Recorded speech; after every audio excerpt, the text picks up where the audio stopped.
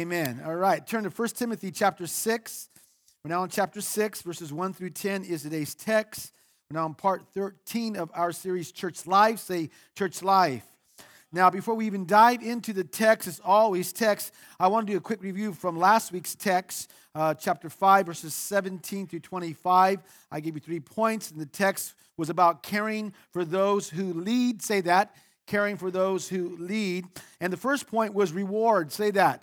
Reward. That's in verses 17 through 18. And Paul is speaking specifically to the remuneration of pastors, and that the pastors who rule well, the pastors who lead well, are worthy of double honor. Now, I want you to remember this, that the phrase double honor, say double honor, doesn't mean that the pastor who's doing a great job gets paid double salary. You guys with me? The phrase double honor means double weight or double care. And it means on the one hand, they're compensating the pastors, taking care of them financially. On the other hand, is respecting the pastors, appreciating, esteeming, and following them. So we are to honor pastors in a double kind of way. They are to be generously compensated and also generously respected. If you got it, say got it. Paul then goes on to say, are worthy of double honor, especially those whose work is preaching and teaching. The King James renders it as this, like this, especially they who labor, say labor, in the word and doctrine. So laboring in the word and doctrine, which is the number one priority and commitment of the pastor, laboring in the word and doctrine evidences ruling well. Paul then says in verse 18, for Scripture says, I love that, do not muzzle an ox while it is treading out the grain, and the worker deserves his wages. So what he does, he combines an Old Testament reference with a New Testament reference. And the point is, if pastors are faithful in leading and feeding the people, then the church ought to be faithful and pay them, the pastors, adequately so that they, pastors, can devote their time and energy fully to serve the congregation by feeding them the Word of God. The second point was rebuke. Say that. That's in verses 19 through 21, and there's a way, in other words, Paul's saying there's a way to deal with pastors who have fallen into sin. And Paul wants to make sure that pastors are protected from false, unsupported accusations. Unless, he says, unless it is brought by 2 or 3 witnesses. So if 2 or 3 witnesses come up with the same, say same, accusation, the church needs to deal with it. If the pastor is in fact guilty of falling into sin, then the church must act upon that. Paul says those who sin, then he goes on, those who sin, speaking of unrepented sin, a sin that the pastor is not repenting of, are to be rebuked publicly or before all. And this could mean before the other pastors and elders or before the whole church or both. And this is the last step, say last step, in the disciplining process. And he says they are to be rebuked publicly. Why? Why? So that the others may take warning. Then Paul, what he does, he charges Timothy in the sight of God and Christ Jesus and the elect angels. Elect angels are those who didn't rebel against God, to keep these instructions referring to the discipline of the pastor if he gets out of line without partiality, and to do nothing out of favoritism. The third point was review. Say review.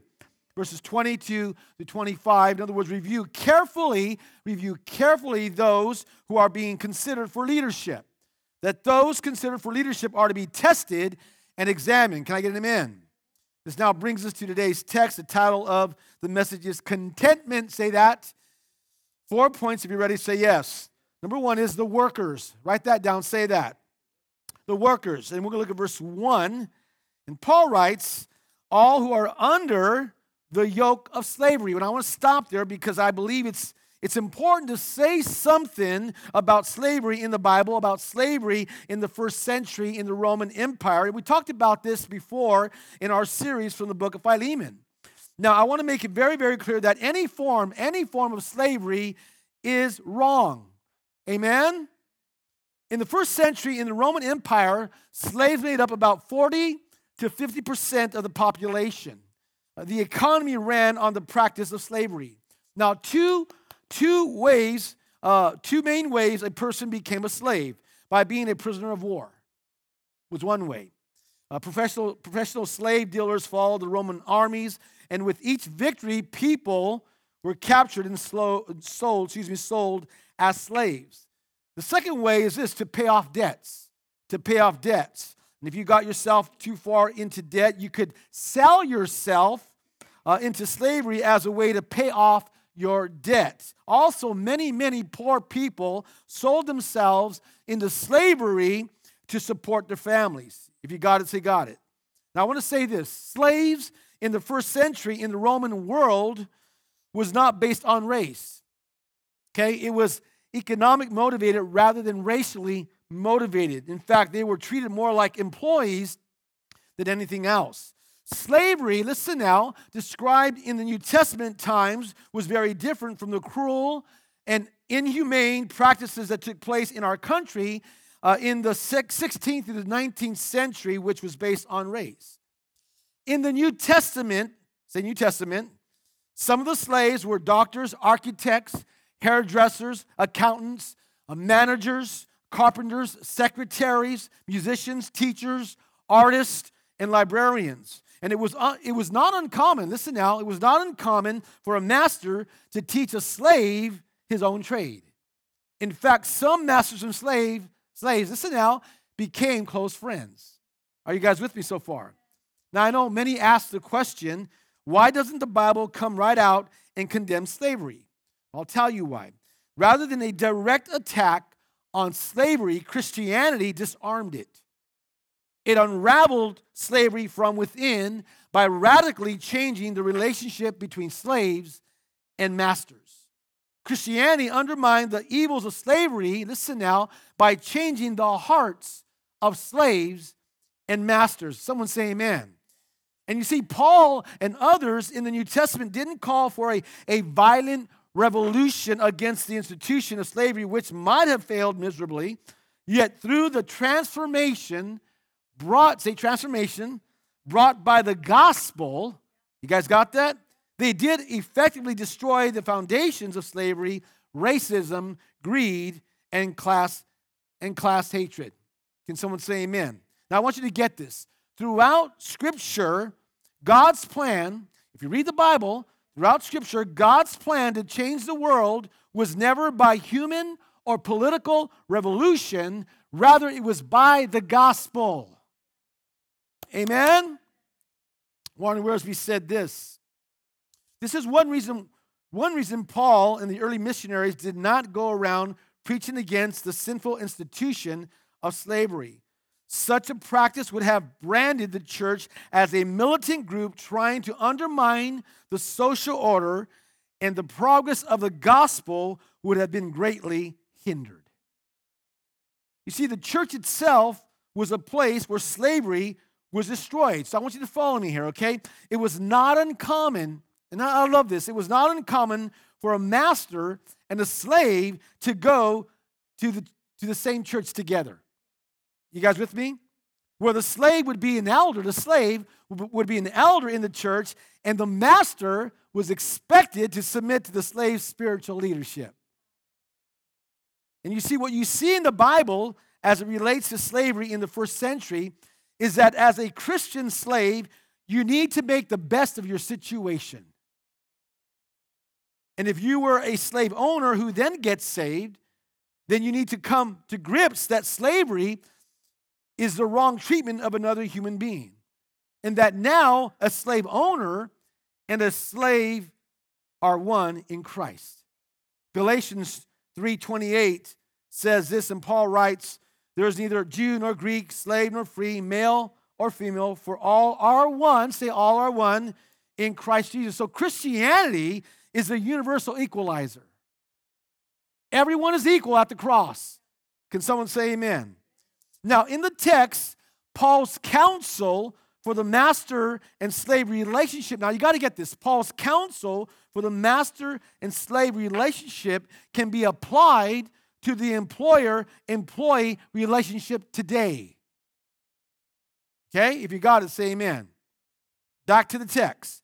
All who are under the yoke of slavery. The word yoke literally has to do with being in submission to someone in authority. So all who are under the yoke of slavery should consider their masters worthy, full worthy of full respect. Now, I want to stop there. Paul is writing to slaves who are Christians, and their masters are not.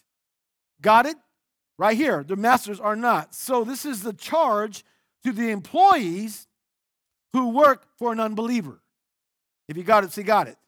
Now notice Paul doesn't say that their masters are worthy of respect or worthy of honor, rather should consider their masters worthy of respect. In other words, treat them and regard them as though they were. Why? Well, let's read on. So that God's name, did you get that? God's name, referring to his person, his character, and his works. God's person, God's character, and God's works. So that God's name and our teaching, Paul says, in other words, the whole Christian doctrine may not be slandered, in other words, reviled, in other words, blasphemed. Listen, Christian employees should never be known for being lazy or disrespectful. They should be known for working with all their heart. They should be known for being respectful because they are seeking to please God and to honor his name. Can I get an amen? Now, if you're saved, say amen. When we work hard and honor our employers, friends, it glorifies God. But when we're not good, hard workers, and disrespectful to our supervisors, it brings shame to God's name. Listen, disrespectful attitudes and laziness on the job brings dishonor to God's name, and what it does, it prevents evangelistic opportunities. So you guys ready for the lesson? Here we go. Do not bring contempt on the name of God. Let's say that. Do not bring contempt on the name of God. That word contempt means state of disgrace or ridicule. It means shame, discredit, or dispute. That's what contempt means. And you see, as a Christian, the way we work and the way that we act is a public witness to the name of God. Are you guys with me?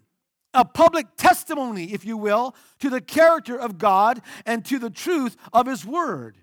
When they look at us, they should see, listen now, when they look at us in the workplace, they should see the character of God. Amen? And I want to say this, follow me now. His name, God's name, is on the line in everything that you and I, that we do, including our work. And if we prove to be faithful and prove to be loyal and obedient, hardworking, submissive employees, we make a great statement for the name of God. If we don't, we bring contempt on his name. Now remember, God's name is on the line. Say that. God's name is on the line. Now, if you're saved, say amen. Listen now, at your job, people are watching you. If you claim and call yourself a Christian, people are watching you. You guys with me? So my question is, are we representing his name well? Do they see the character of God in our lives? Amen? Are we working hard and being respectful and representing the name of God well? Verse 2, those who have believing masters. Now he shifts from unbelieving masters to now what? Who? Believing masters are not to show less respect for them because they are brothers and those fellow believers. Instead, they are to serve, this is what he says, they are to serve them even better. Because those who benefit from their service are believers and dear or / devoted to them. These are the things, what are the things, referring to what Paul had already said, you are to teach and urge on them. Paul is simply saying this. Now listen, Christians. If your master, if your boss is a believer, don't slack off in your responsibilities. You guys with me? You see, a believing slave might think that they can just, now just kind of like just kick back and take it easy because their master is a believer. Well, we're brothers in Christ or brothers and sisters in Christ, and so therefore we're brothers. I'm cool. I can come in late whenever I want, do whatever I want. No, that's not what he's saying. Don't do that. Okay? Listen, you and your master, your boss, are equal in Christ, but in the workplace, say in the workplace, your master, your boss is to be respected and honored. Amen? Now, if you're saved, say amen. What he's saying, don't take advantage of your boss if they're a believer. Work as hard as you can, right? Serve them even better. So here's a lesson. You ready for the lesson? Honor your boss. Say that. Some of you are like, huh? Right? Okay. And you do this by respecting them and serving them. Let's go back to the text. I want to point out something. They are not to show less respect, say respect, for them. Then he says they are to serve, say serve them even better. Listen, respect and serve are terms that should never die in the heart of the Christian. Amen? Never. We should always respect others and always have the disposition of serving them. As Christians, we should be known for respect and service. We should be known for being the hardest workers in the workplace. And listen now, and always being on time. Amen? And working hard. So that's the workers. Say the workers. Number 2 is the wicked. Write that down. Say that. The wicked, and Paul here, is warning Timothy about, again, here we go again, about false teachers. Verses 3 through 5. Stay with me. If you're with me, say amen. If anyone teaches false doctrine, in other words, different doctrine, strange teaching, things that are not part of God's word, and does not agree to the sound instruction of our Lord Jesus Christ and to godly teaching. I want to stop there. Paul's like, Timothy, in contrast, Timothy, to the things that you're teaching sound doctrine, truth of Jesus Christ, godly teaching.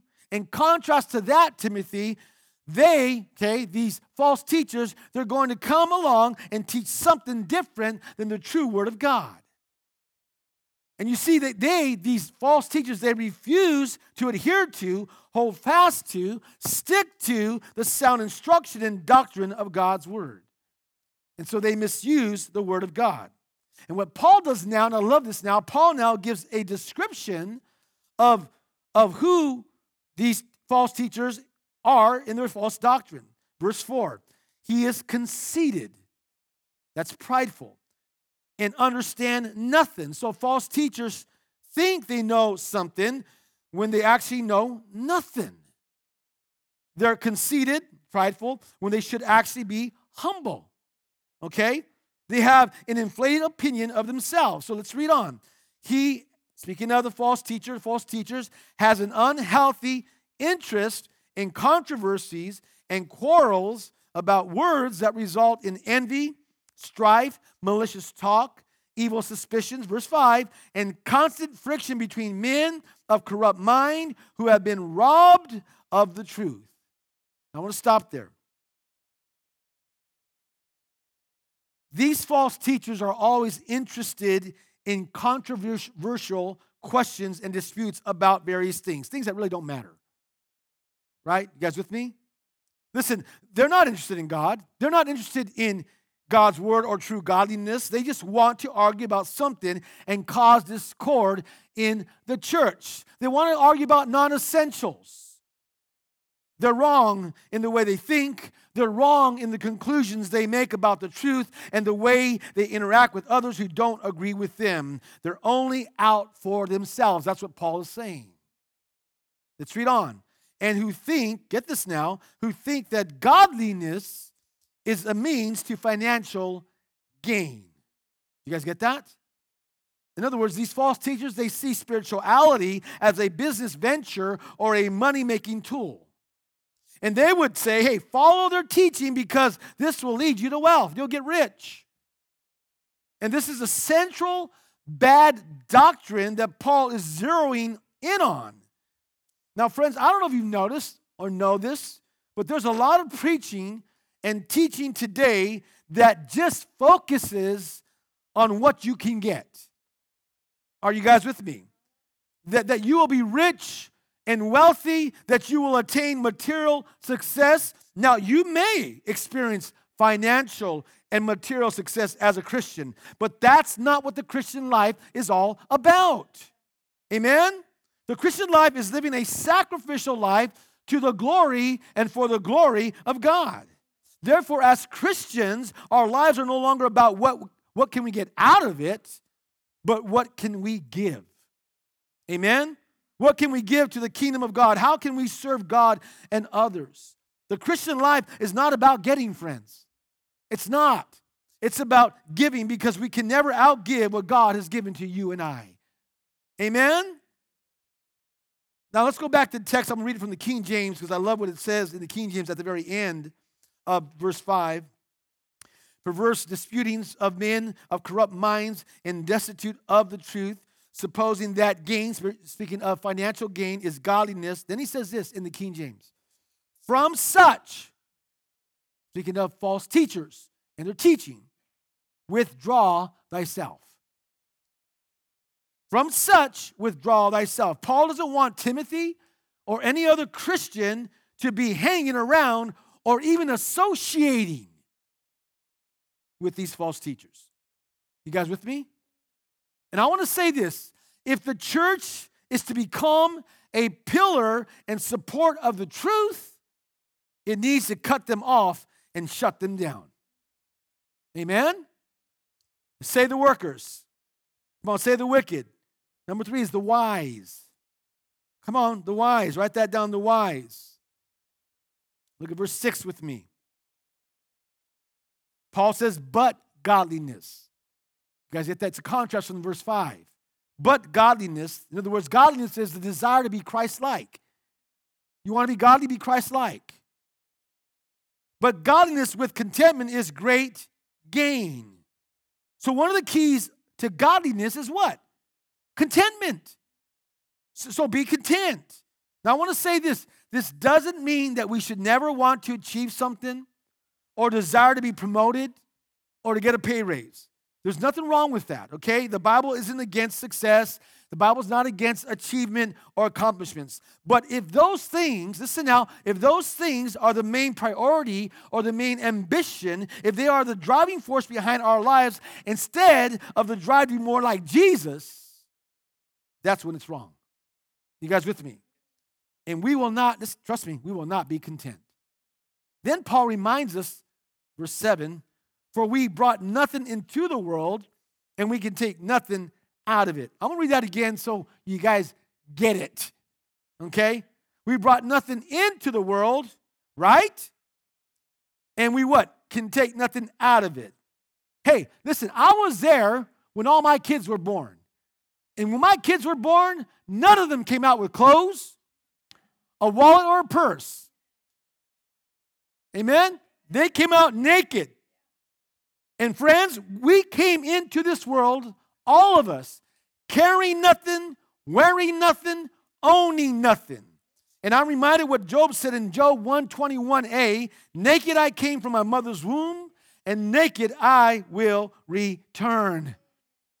Amen? Keep that in mind as you live your life. Verse 8, but if we have, I love this, but if we have food and clothing, we will be content with that.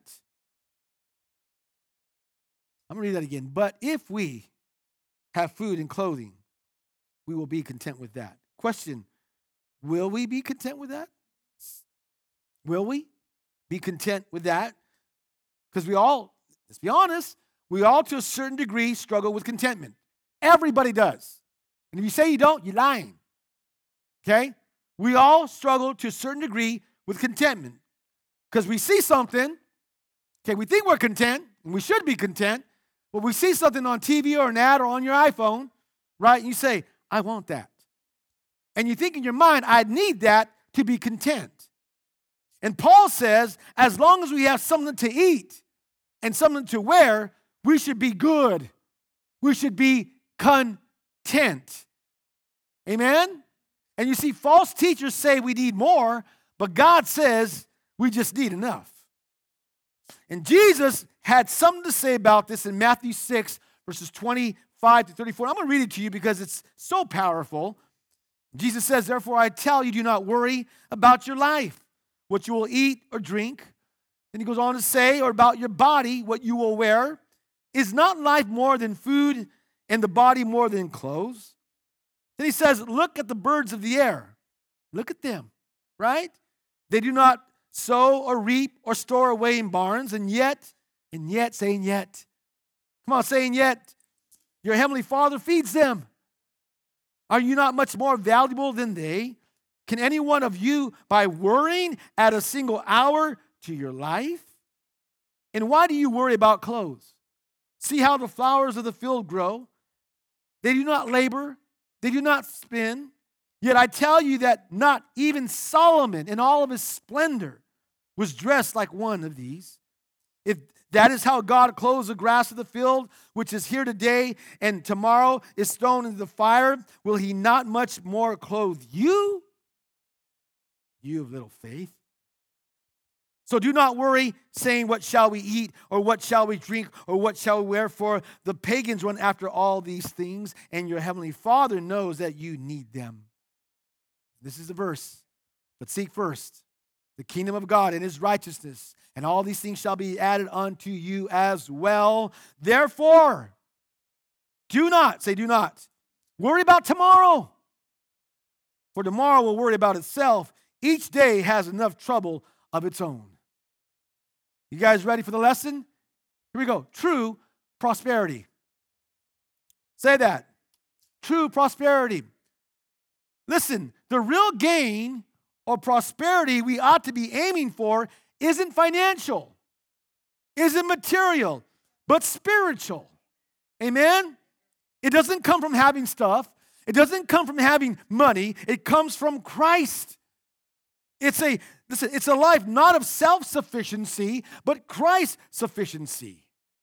And Paul uses a related word for contentment when he writes to the Philippians in Philippians chapter 4, verses 11 to 13, where Paul says, I'm not saying this because I am in need, for I have learned to be content, say content, whatever the circumstance. Did you guys get that? I know what it is to be in need, he says, and I know what it is to have plenty. I have learned, love this, the secret of being content in any and every situation, whether well-fed or hungry, whether living in plenty or in want. Here's the secret. 13, I can do all things through Christ who gives me strength. That verse, that whole in context, is about contentment. You guys with me? And Paul's saying, I'm content in whatever circumstance I'm in, Paul's saying. Why? Because I know that Christ himself will provide for me. If you're saved, say amen. Be content in who you are in Christ and what you have in Christ. Amen? Y'all with me this morning? Come on, someone say amen. Okay? Say the workers. Say the wicked. Say the wise. Number 4 is the wealthy. Write that down. I got to hurry up here, okay? The wealthy. And here Paul, what he does, he addresses the problem that monetary and material ambition can pose in the life of a believer. We're talking about a believer, okay? Verse 9. People who want to get what? Come on, say it. Rich fall into what? Temptation and a trap and into many foolish and harmful desires that plunge men into ruin and destruction. Listen, church. Listen, brothers and sisters in Christ. If your focus in life is to become wealthy, is to become rich, if that's your life focus, then you're setting yourself up for trouble. You guys with me? Verse 10.